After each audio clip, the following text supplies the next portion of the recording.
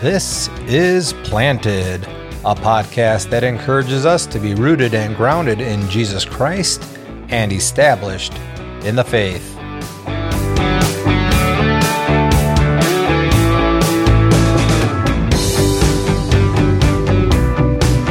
Today, Pastor Matt begins a conversation about the means by which Christ communicates to us the benefits of redemption.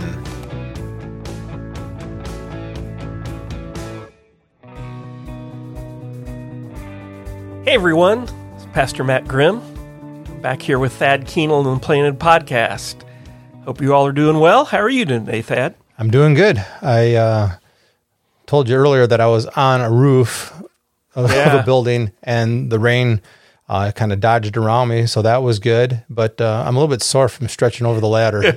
So there's my day job for you. Right, yeah. So helping out with work and daily life of businesses and keeping their systems up and running. And, you know, we have all kind of systems in our world today, and we have the system of our own spiritual health and well-being as well. You know, it's really interesting that you say that, because I think it's parallel to how we approach our lives sometimes. And of course, this was not meant to be part of the discussion, but when I arrived on the job, the contractor that I met with was taking me through the system. The unit's every bit of 45, 50 years old, and there's no wiring diagram.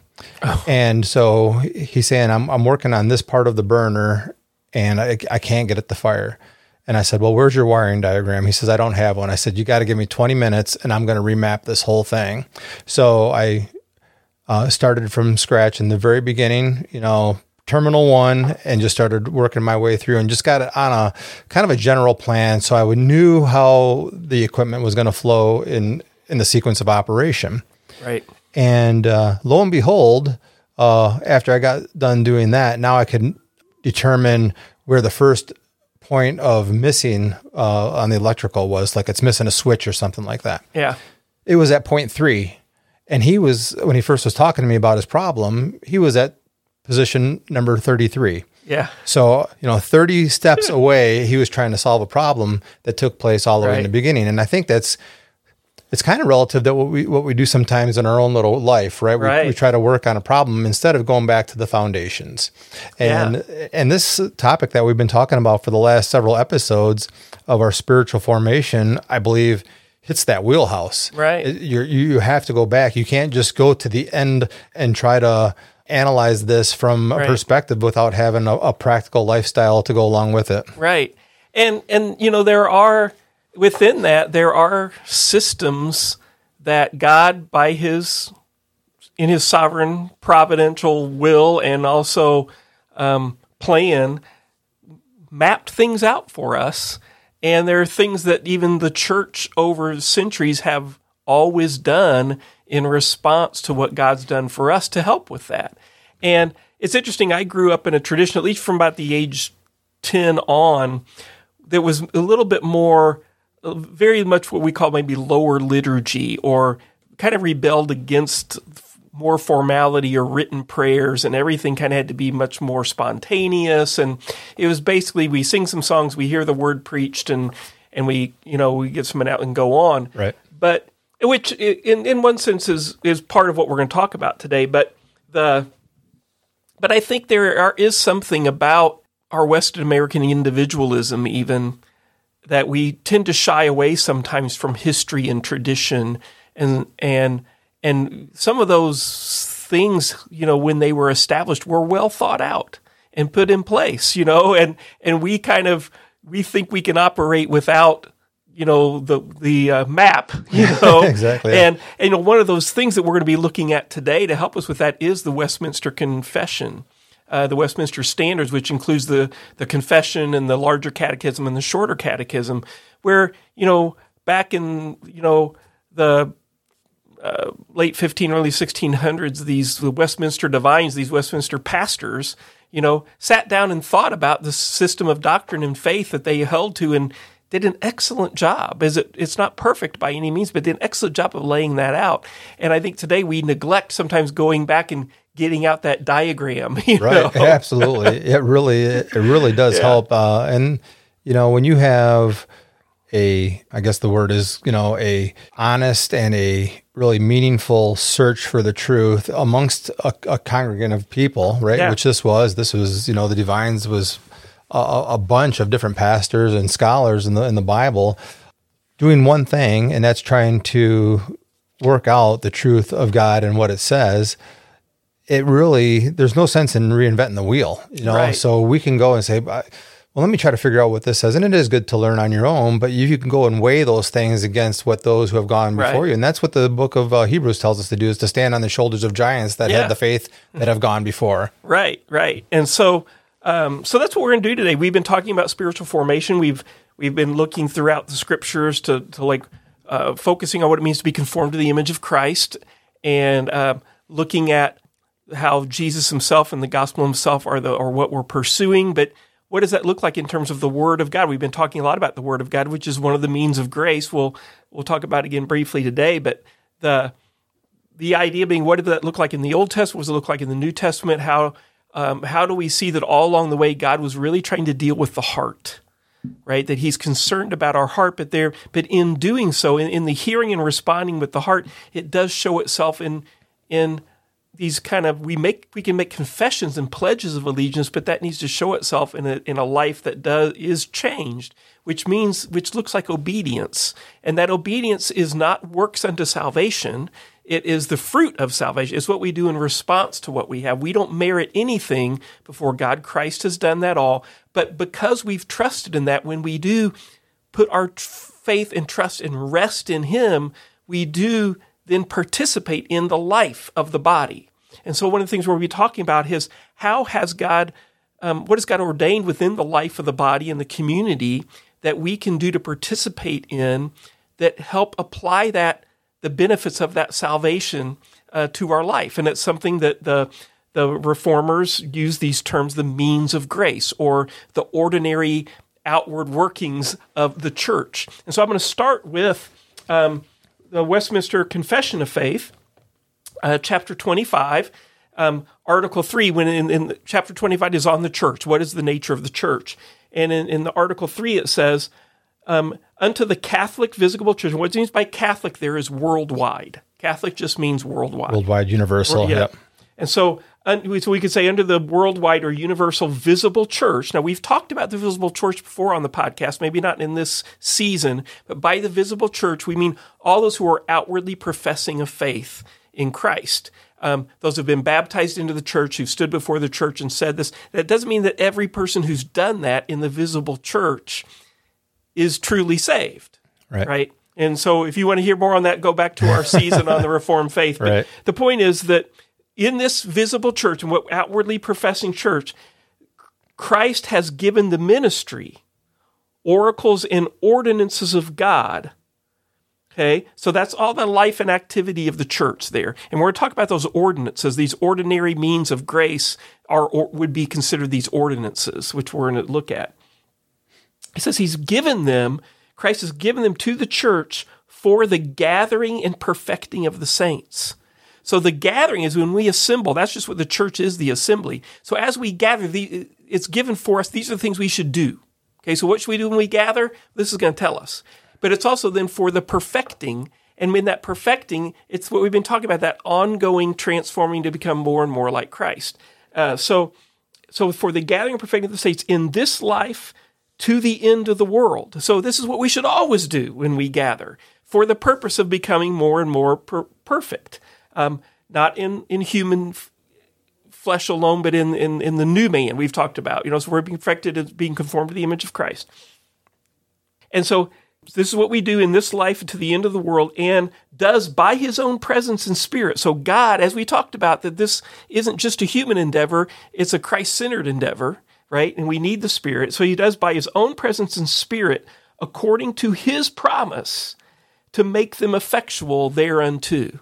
And so the effectiveness of these means of grace isn't just in our doing of them, it's in the promise that God, by his Spirit, is going to be applying them to us as we do them. Sure. Right? And so that's what we start out with a confession. That's what the church is to be about. And so when we look more, we're going to start looking, and I think we're just going to jump to the shorter catechism because it's a little more brief and clear, or to look about how this unfolds within that. So as we go there, any just thoughts or comments on that in terms of what the confession says about the role of the church in administering these? I don't think so. I think it's pretty clear. The idea that we are not trying to strive in our own strength and power to be like Christ, but that he is making that effective through his Spirit in our lives, just as we had been born again, not by anything that we had done, but by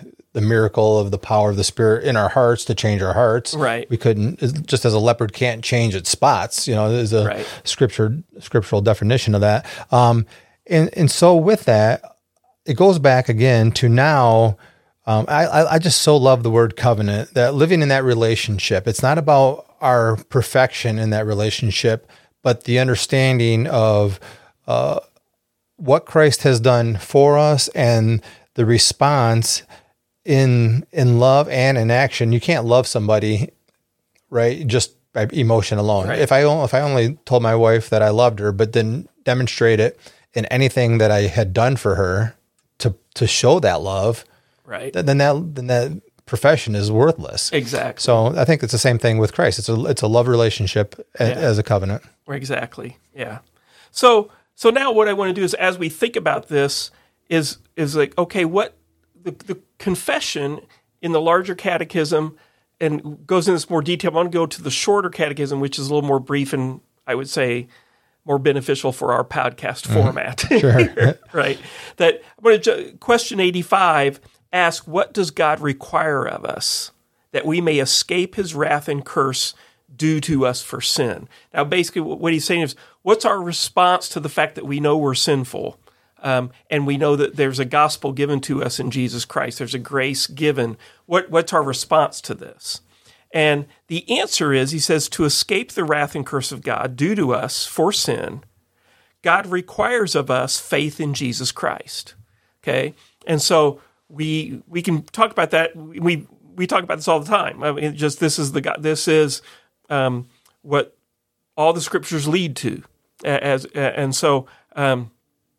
So then he says, requires of faith in Jesus Christ, repentance unto life, and with the diligent use of all the outward means whereby Christ communicates to us the benefits of redemption.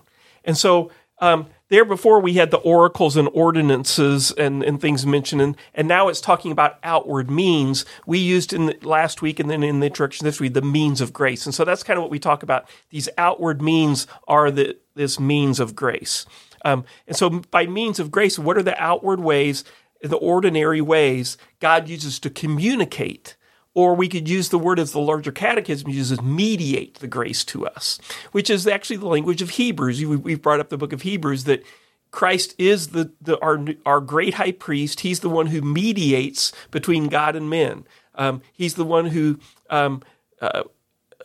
brings us back into this covenant relationship. There's a mediator of the new covenant, and he is Jesus. Right. Right? And it's through that, through faith in him, repentance unto life, and the diligent use of these outward means. So I want to read this quotation from Louis Berkhoff in his Systematic Theology when he talks about the means of grace, because I think it says something interesting here. He says, while the Spirit can and does, in some respects, operate immediately on the soul of the sinner, he has seen fit to bind himself largely to the use of certain means in the communication of divine grace. And so what's interesting here is that we know and we believe that the work of regeneration, we go back to our season 3 on Reformed theology, we talk about that more, is the Spirit. Without the work of the Spirit to regenerate us, to make us born again, the effectual calling of God upon the individual doesn't operate. Right? Right. It's regeneration is that first work of God. And then he calls us and brings us into and we have faith and repentance unto life and all those subsequent things that we're justified, adopted, and sanctified and everything. But without the work of the Spirit to make us new, that doesn't happen. Okay. And so we know, and he says, while the Spirit can and does operate immediately on the soul, God still chooses the ordinary means to do by which he uses is these means of grace. And so he uses the preaching of the word. He uses the sacraments. He uses prayer, which we'll look at these coming up, Sure. As the means to communicate as the Spirit is doing that work. Now, do I know of people, I've heard testimonies where God appeared to them in a dream and just, did it immediately. They're thinking about like the Apostle Paul on the road to Damascus, right? Yeah. I mean, God does do that. But ordinarily, he uses these means of grace in cooperation with the Spirit. I mean, and the Spirit's doing that, but he uses these ordinary means. So what are they? And so that becomes really the next question. Now, the next questions in the shorter catechism ask, what is faith in Jesus Christ? Because that's the first part of the answer to 85. The second part is, what is repentance unto life? The next part, and then he gets into the means of grace. Well, for our purposes, I'm not going to look at question 86 and 87. We've talked about it plenty on our podcast. I'm going to jump right to these ordinary means, which is question 88, unless you want to raise any issue with those other two. No, I don't think so. I think, like you said, we've covered a lot of that. Right. Maybe just to reiterate the position that you made on the means of grace, and you mentioned this, and that it is a miracle for anybody, and this is God's own doing by His Spirit in our hearts to change our hearts, to open it up and to free them. Right. But the response is still very much our own response, right? So this is basically where we establish first cause, secondary cause, right? Right. And just as the gospel goes forth to many, the Spirit is active in the changing of the heart. The Lord still commands that secondary means, or not the secondary means, but the means of the preaching of the gospel for it to happen. That's right. And I say all the time, our second cause is important. The decision I made is a real decision made by Matt Grimm, but it's the new Matt Grimm, empowered by the Spirit to being able to do that. So I'm just going to give the answers to 86 and 87 because I think that it highlights that. So, what is faith in Jesus Christ? Question 86 of the Shorter Catechism. Answer: faith in Jesus Christ is a saving grace whereby we receive and rest upon Him alone for salvation as He is offered to us in the gospel. So who is receiving and resting? I am. Mm-hmm. Right? But it's by God's grace. And then question 87, what is repentance unto life? Repentance unto life is a saving grace whereby a sinner, out of true sense of his sin, who has a true sense of his sin? I do. You do.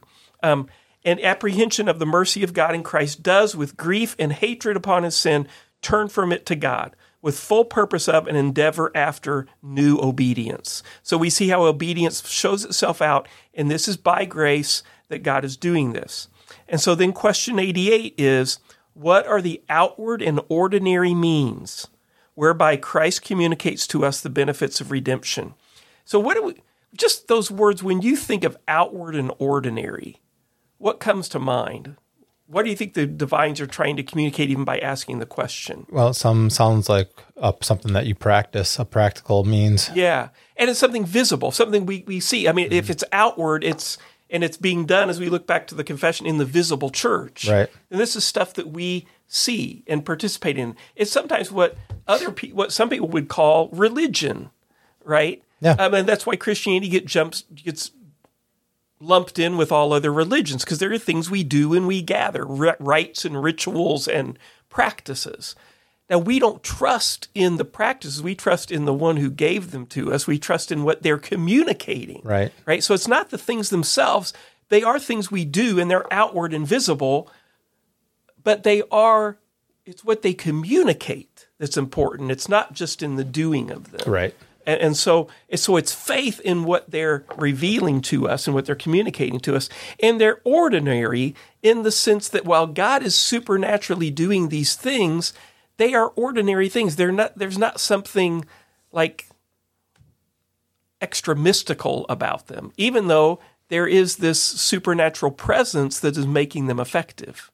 Right. Right? Absolutely. Yeah. Okay. So in that sense, then what's the question? What are they? It says the outward and ordinary means whereby Christ communicates to us the benefits of redemption are his ordinances, especially the word, sacraments, and prayer, all of which are made effectual to the elect for salvation. So there are these three things: the word, the sacraments, and prayer.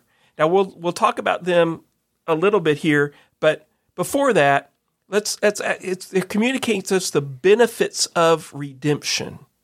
So when you think of benefits of redemption, what do you think of? I think of the blessings that we receive as believers. So once we've been redeemed, that is saved, there are benefits, things that are good that take place in our lives because of what God allows us in our communication with him and our outward actions. Exactly.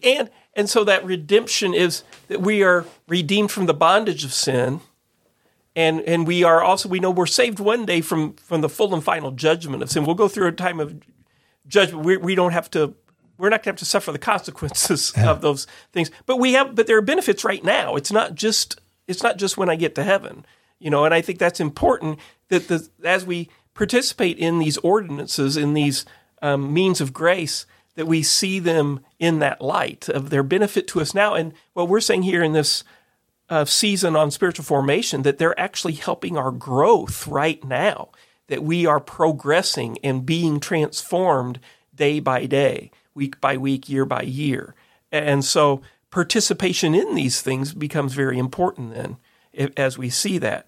And then it says, which are made effectual to the elect for salvation. Now, someone could read that and say, unless I'm participating in this, I'm not getting my salvation. It says for salvation. So when we think about made effectual to the elect for salvation, what is that? What do you think of?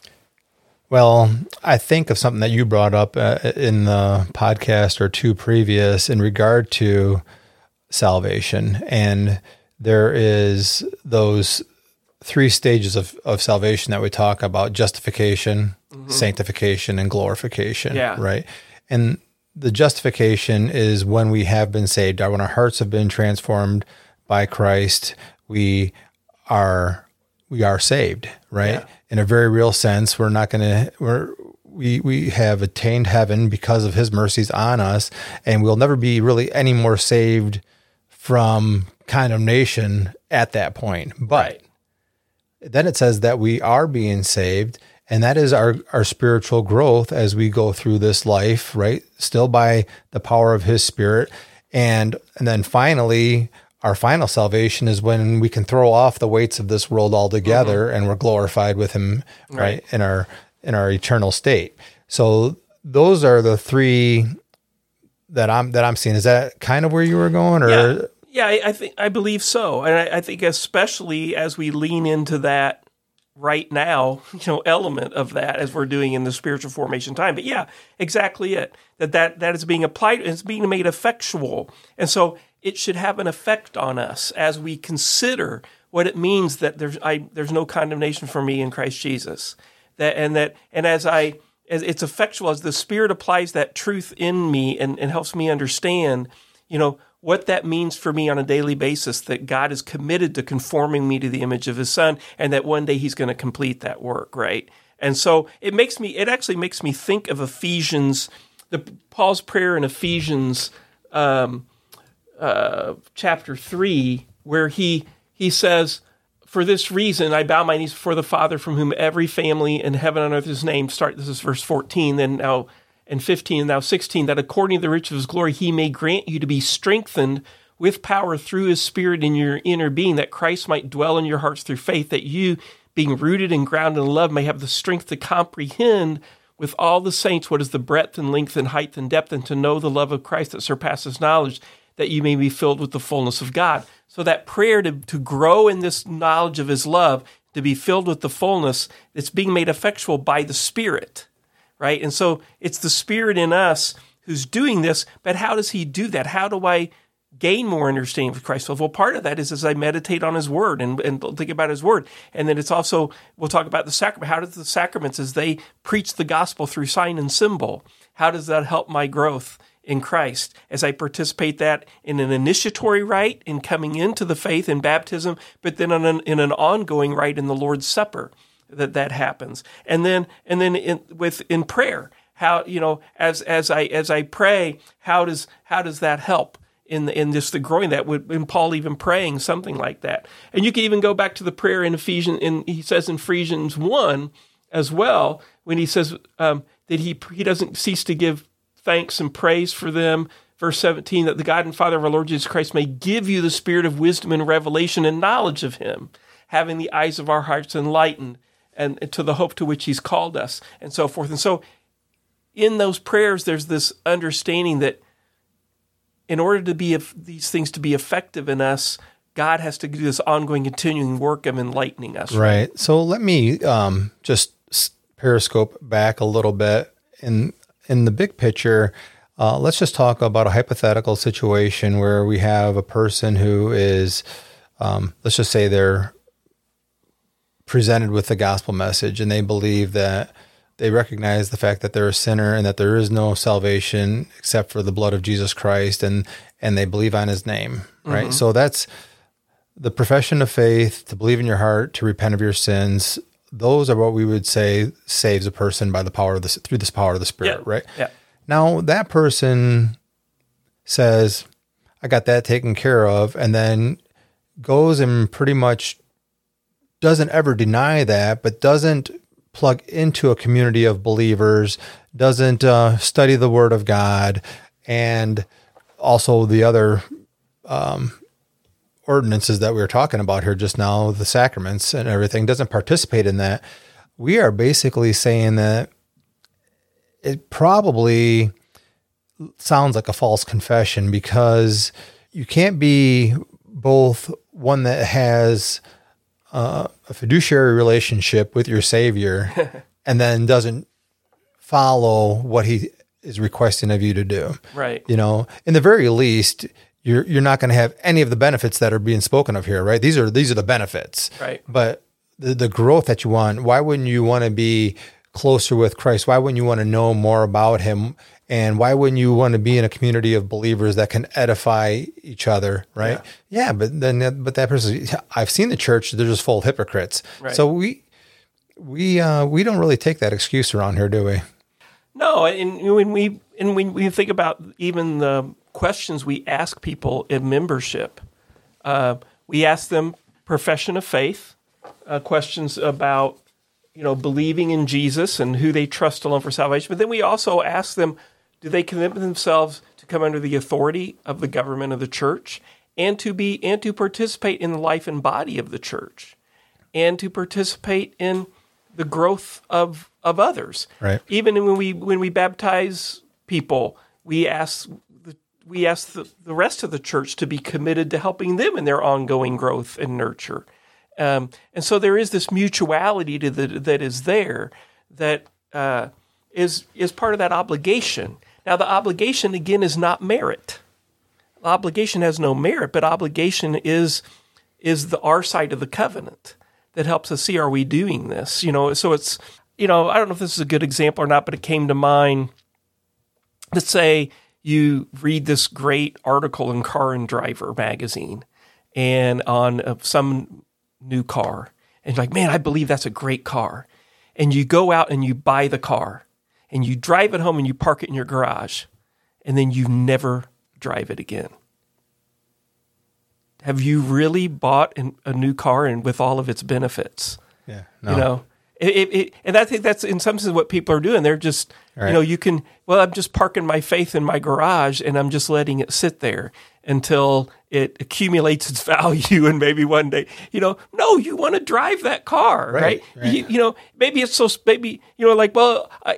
I only drive it when it's sunny outside or something, because you want to protect it or whatever.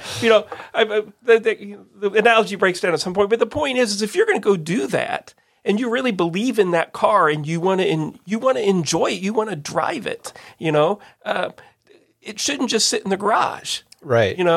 And that's what this is talking about here. And so how do we drive the car?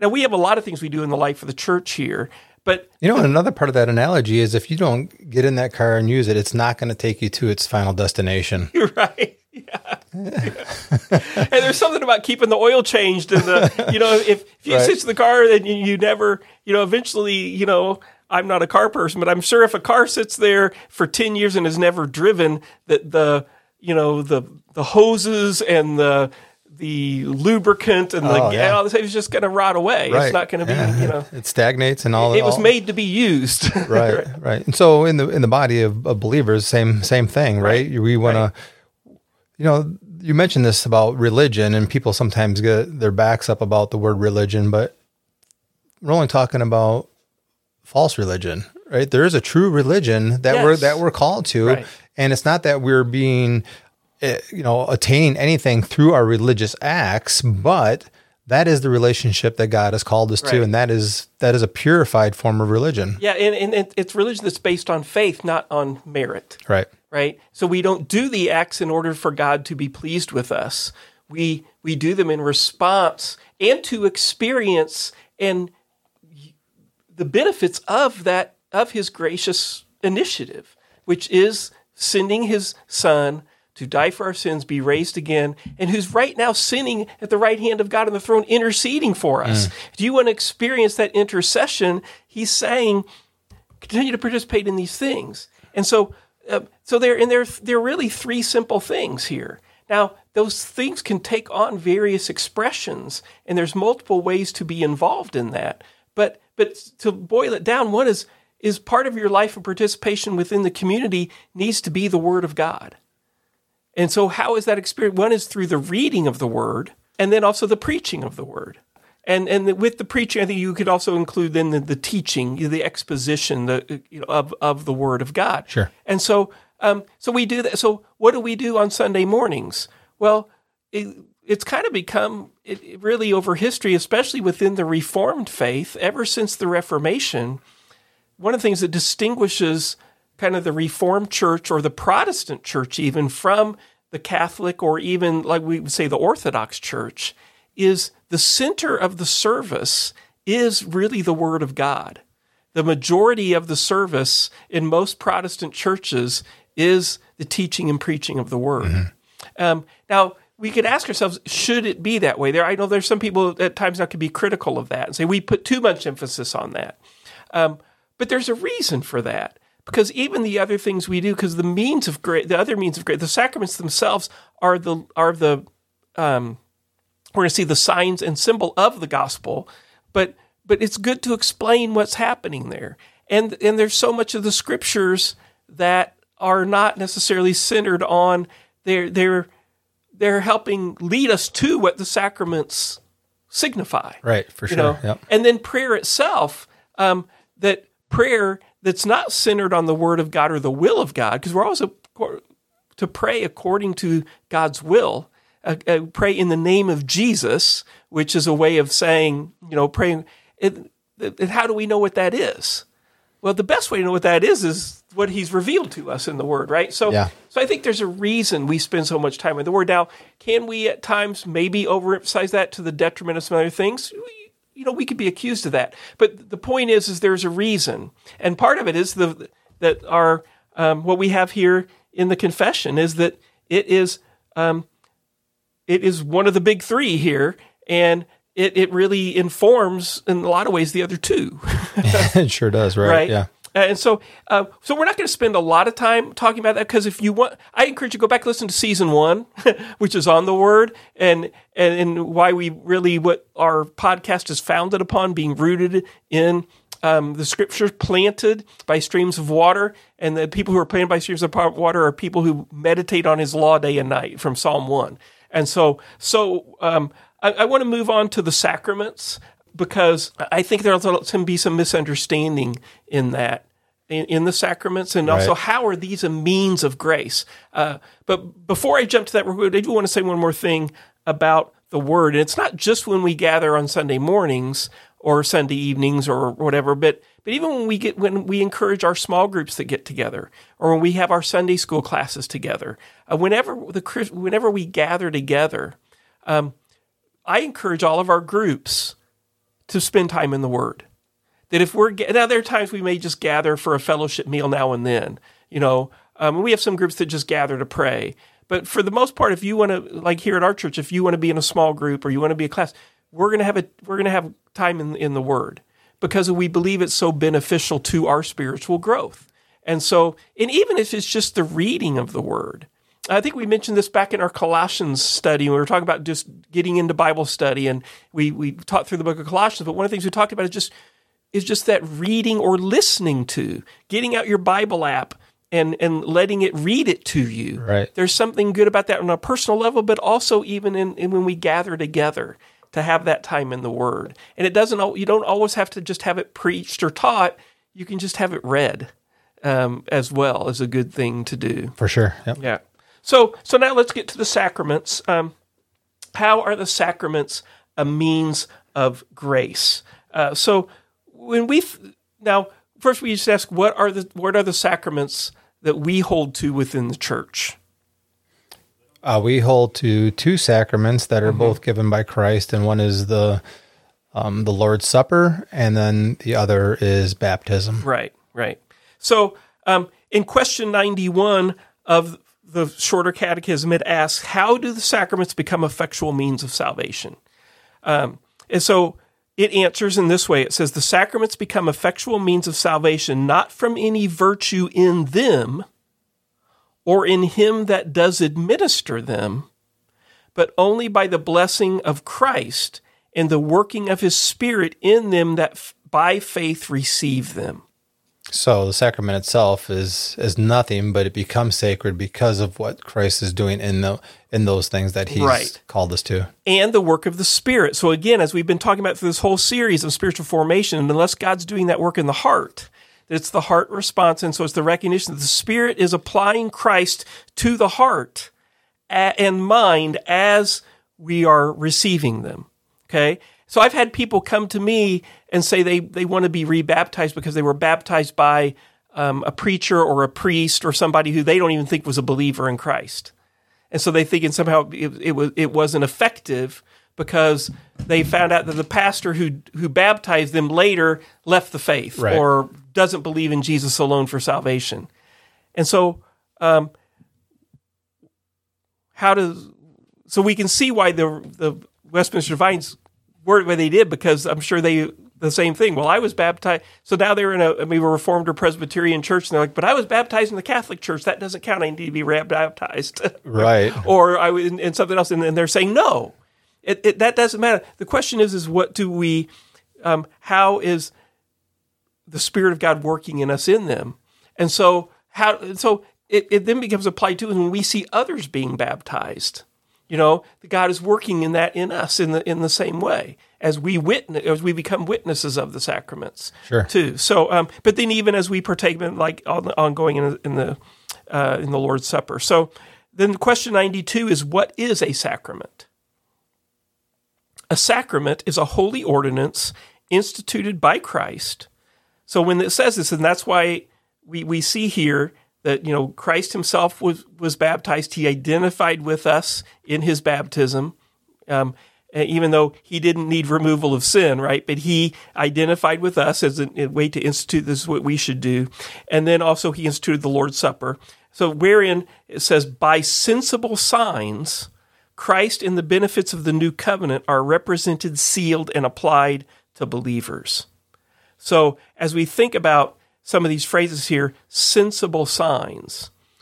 I think it's more than just intellectual sense that it's talking about here, but it's even in the senses. One of the things in terms of the signs is that when you're baptized, you feel it, right? You experience it in your senses. When we eat and consume the Lord's Supper, it's sensible in that sense, but it also makes sense. It does make sense. But it says they are represented, sealed, and applied to believers.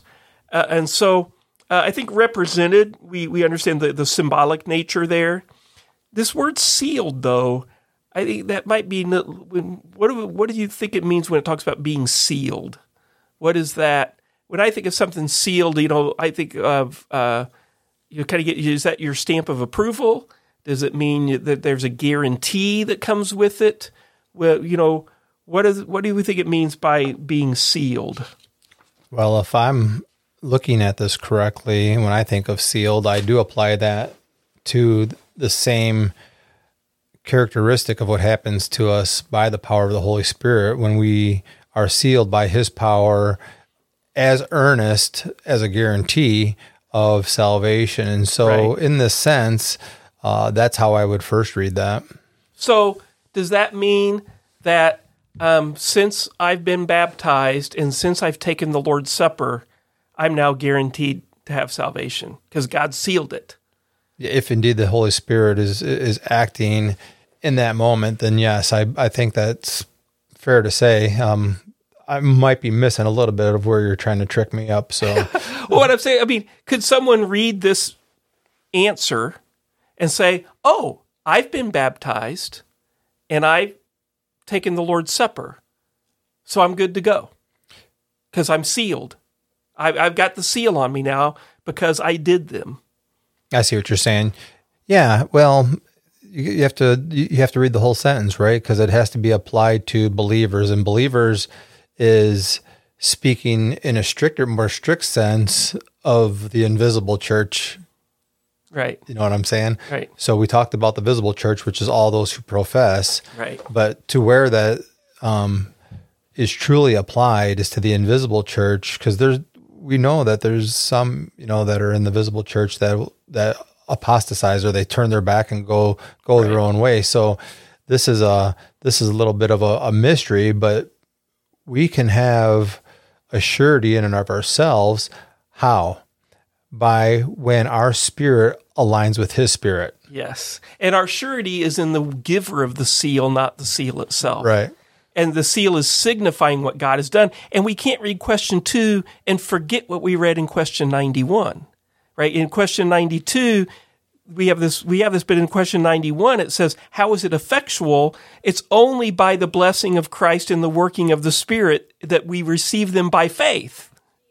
Right? And so the faith is not necessarily in the sacrament, it's in what the sacrament signifies. And the seal is from God, and not in the doing, right? Or the one who does it, but in receiving by faith. Right. Exactly, right? And I think the thing that stands out in these two sacraments, they have everything to do with His death, burial, and resurrection. Mm-hmm. This is where we identify with Him, and we suffer with Christ in a spiritual sense too, right? Yeah. Where He goes to the cross, and His body and blood. Right. There's our first, or the second sacrament we're going to talk about. Right now we're talking about baptism, but that baptism is in regard to, it says in the scriptures that we identify with Him in our death and our resurrection. As we come out of the water, it's kind of symbolic of being raised from the dead with Him. So it has everything to do with being identified with Christ, and that is only true if we truly believe. Yeah, and then with the Lord's Supper too, the identification, but also the ongoing fellowship and communion and peace that we have. And the very real presence of Christ during that time that it speaks of. Yeah. Exactly. So we'll get to that. But then question 93, we already answered so we got into this, what is the sacrament, is what are they? It's the baptism and the Lord's Supper. But before we get there, it's interesting where it says by sensible signs, Christ and the benefits of the new covenant that are represented, sealed and applied to believers. So that benefits of the new covenant, which we talked about there, you talked about justification, sanctification, glorification.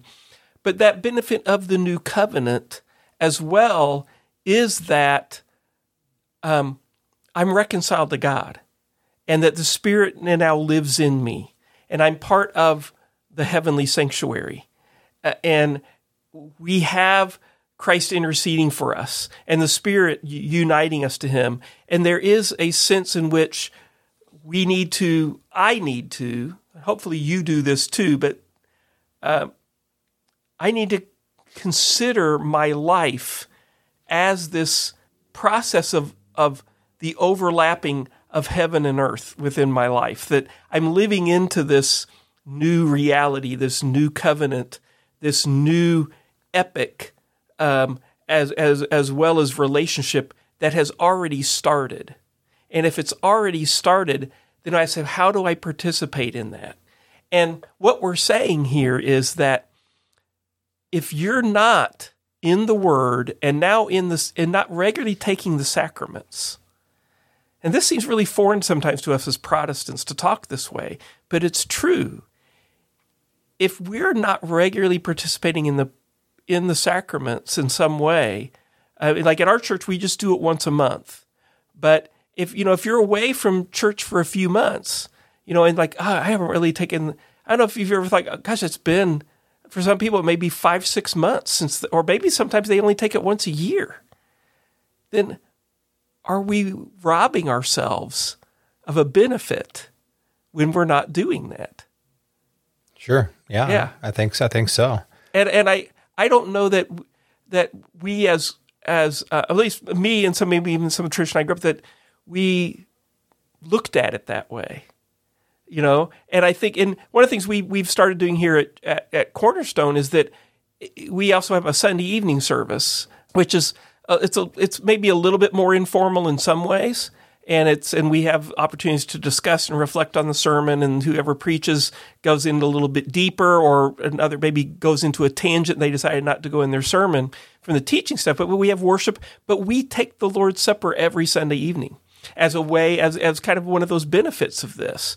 And so, if you ever miss. If you're here local to Brighton and part of our church, and you ever miss, the first Sunday of the month, and you're like, man, I come to one of our Sunday evening services and you'll be able to take communion. Because I do think that there is, I don't just think, I really believe more and more that there's a spiritual benefit, a actual growth benefit. Just like there's a benefit if I'm taking time daily in the Word and praying, then of participating in the Lord's Supper. Right, for sure. Well, what the Lord's Supper does for us is that it's very much a time of reflection, right? Because we go quiet, and we are introspective of ourselves, and we are called to remember what Christ has done. And that is the benefit of the new covenant that you were just talking about, because what Christ has done once and for all, the old covenant didn't get, the old covenant saints didn't get to experience that, because there was never a sacrifice for sins that was forever effective the way Christ's death was, right? And so we have this benefit of, and I think that has to do with, also the sealing of the believer, in that what Christ has done once for us in the Spirit, we are called to remember on a regular basis. Right. Yeah, and it's the same thing too. When we have baptisms in our service, that's not something we have all the time, but it depends on, the opportunity in some senses. But there's something special about the services where we have baptisms. And, we get to hear testimonies of people, or when the parents present their children, before the Lord to raise them in the faith and to be part of the visible church and the covenant community, right? And there's, when that grace is administered in that way, it's just, there's often people go, oh, wasn't that great, And so I encourage, reason I bring this up, I encourage some people, I encourage myself to remember this, because there were times when I would look at those things and say, oh, here we are doing our Christian rituals again, and to me they were just kind of this, I would view them just as, well, this is our form of religion, and I don't think I had a high enough regard for them. But through what was taught here and thinking about it, that why does God institute and what does He want from them? That they are a means of grace. And if they are, then when someone's being baptized, if I enter into that and see and let that minister to me, and remember my own baptism, and then the same thing with the Lord's Supper. Whenever I take it, it's not just, okay, it's time to confess my sin again and get right with God, or but no, it's actually entering into that communion, entering and letting God, and believing that I'm going to grow here. So it's kind of like when you for those of you who maybe love to go work out, you do so because you believe in the health benefits of them, or you decide that you're eating a healthy diet, or just to eat because I need energy that day, right? Do I really believe that as I do this, I'm getting spiritual growth and power, from this? And I used to not look at it that way. And I think it's helpful to realize that. And by that, I should want that, right? Right. Yeah. And so, this really is spiritual formation, and sometimes I think, well, I consider, oh yeah, I'm reading God's word, that I need more knowledge or prayer, but these means of grace are there. And so why is that? Well, one of the things they're doing is they are preaching the gospel to us through these signs and symbols. Sure they are. Right. Yep. And so, as we meditate on that and ask the Spirit to do that work in us, we're letting the Spirit work in that way. And so, hopefully, for some of you, you're going, yeah, Matt, I know that, but for others, maybe you were like me at one point and you didn't revere them or honor them as much as maybe you could. And I encourage you to do so. Yeah. And I would like to say that if you are one of those people that have that attitude that, I've heard this before, I understand that, I don't need to hear this again. I got to tell you, as you were just talking about these things, I'm sitting here and it entices me just in this conversation to reflect on all the benefits that I received from going through my baptism and the reflection of watching others as they go through theirs in the Lord's Supper.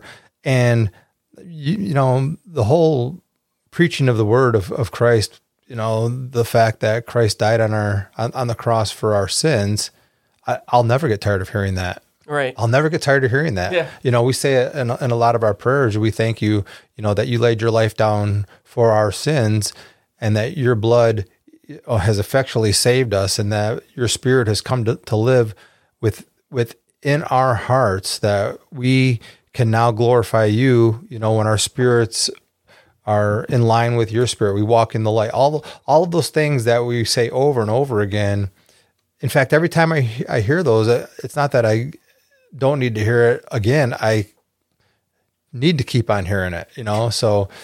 Yes, we do need to continue to participate in them. And that's the encouragement that the Westminster Catechism is giving us here. And so just briefly, I'll go ahead and ask the question from the Catechism, what is baptism? Baptism is a sacrament wherein the washing with water in the name of the Father and the Son and the Holy Ghost does signify and seal our engrafting into Christ and partaking of the benefits of the covenant of grace and our engagement to be the Lord's. And so again, it's that initiatory rite, that engagement to be the Lord's. I love that picture there. But but also that engrafting into Christ, that we are now incorporated into the body and identified with Him. And so when we allow that to be brought back to mind as we see it in others, too, that as you said, that participation becomes real. I'm going to jump down then to question 96, what is the Lord's Supper?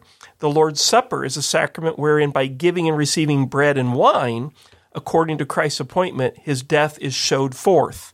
And the worthy receivers are, not after a corporeal and carnal manner, but by faith made partakers of His body and blood with all His benefits to the spiritual nourishment and growth in grace.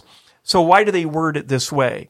This is somewhat in response to other beliefs in the Lord's Supper, where it becomes the body and blood, right? The carnal and corporeal, it's talking about there is that we don't believe it is actually in the carnal or corporeal way, in the physical way, becoming His body and blood, but it is truly His body and blood with its benefits in the spiritual sense. Correct. So it is offering spiritual nourishment and growth. And so in that sense, in the Reformed view, it is different from what we might say is the Anabaptist or Baptistic view, that it is purely a sacrament of remembrance. And so we wouldn't say it's just remembrance, but there is actually the spiritual benefit that is happening in the taking of it. that is offering this growth and nourishment, this spiritual nourishment that we are truly partaking of. It's not turning into his body and blood through the transubstantiation, which I think is the Catholic view, that in the prayer it actually turns into it, or in the Lutheran view of consubstantiation, where it's like it becomes like in your body in some sense like that. But it is more this. There is a real spiritual presence, is the Reformed terminology, that there's a spiritual presence in the taking of them.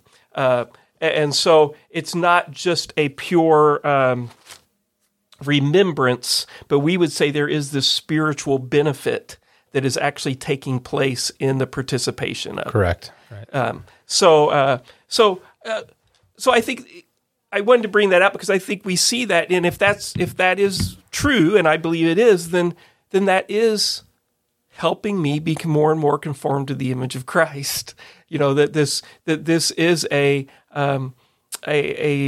spiritual formation issue, to be regular in our participation in the sacraments and to be a part of a body. And that's why being part of a body is so important, that it's within that context that we do this together as we identify with his people. So to be just a Lone Ranger Christian out there, well, I've got me and my Bible and I'm good, you're missing out on that. And so we encourage you to participate in that way. And so then the final means of grace on prayer, I think what I'd like to do is at some point do an entire podcast just on prayer. I think that it would be good to do, but one as to lead into that and to lead into our next podcast, where we're going to have some guests join us, and we're going to talk about worship within the context of the body.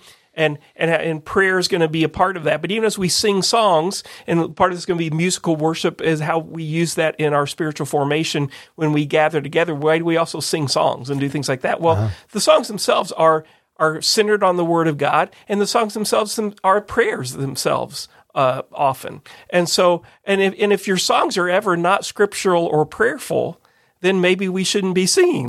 We'll ask some questions of our worship directors about that next week. But prayer, I think, is worthy of something that we talk about, because how do that work in a corporate setting? But then how does that work in an individual setting? And I think that'll be worthy of a podcast on its own. I agree, absolutely. So we'll get to that third answer to the means of grace and dedicate an entire podcast to that for spiritual formation. So, any other final closing thoughts there, Thad? No, I appreciate you walking us through these very important aspects of our relationship with Christ, and to remind us that he's calling us to participation. Yes. Right? Part of being in a relationship, especially one who has saved us and we call our master, right? A loving master, yes. Right? That when he makes a request of us, that we respond in a correct manner. And in the book of Hebrews, once again, I keep going back there. Maybe it's because we're teaching in it right now, but it says to not forsake the assembling of yourselves. Right. Right. So if you're not going to church, well, you're denying what the Lord has called us to do. Right. And so that's called disobedience. And if you're being disobedient, now you're living really in a sinful manner. Right. By omission. Yeah. So yeah. And again, this isn't legalism we're talking about. Right. We're talking about experiencing the benefits of a relationship, and it's also it's expression of trust. If I go back to the car analogy, if I trust that this car can get me from point A to point B, but I never drive it, then do I really trust it to get me there? Do I really think it's going to run? How do we know it runs? How do I show my faith that the car is going to run? I get in and drive it, right? Exactly. And if you're not participating in these means of grace, if you're never opening up the Word and reading it, if you're not listening to preaching, if you're not reading together with others and discussing with others the Word of God, if you're not participating in the sacraments, then you're not really expressing that trust and faith in a way that God has revealed to us we should be. And so that's our encouragement to you. If you want to grow in your faith, become more and more like Christ, then participate in the life of the church, who has been given the command to present the word and the sacraments and prayers. And then we can grow in our own understanding of benefits of that grace of Christ's life, death, and resurrection applied to our lives. Yeah, that's great. Good. So, all right, well, come back next time, and we're going to have some guests with us prayerfully and hopefully. I'm looking forward to that Yeah, one. it'll be great. Okay, we'll see you next time.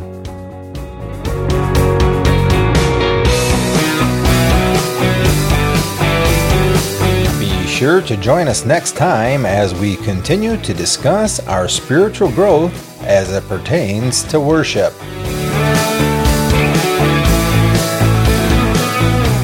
Planet is a Cornerstone EPC production, connecting to God, one another, and the world through the love of Jesus. More information can be found at cornerstonebrighton.com.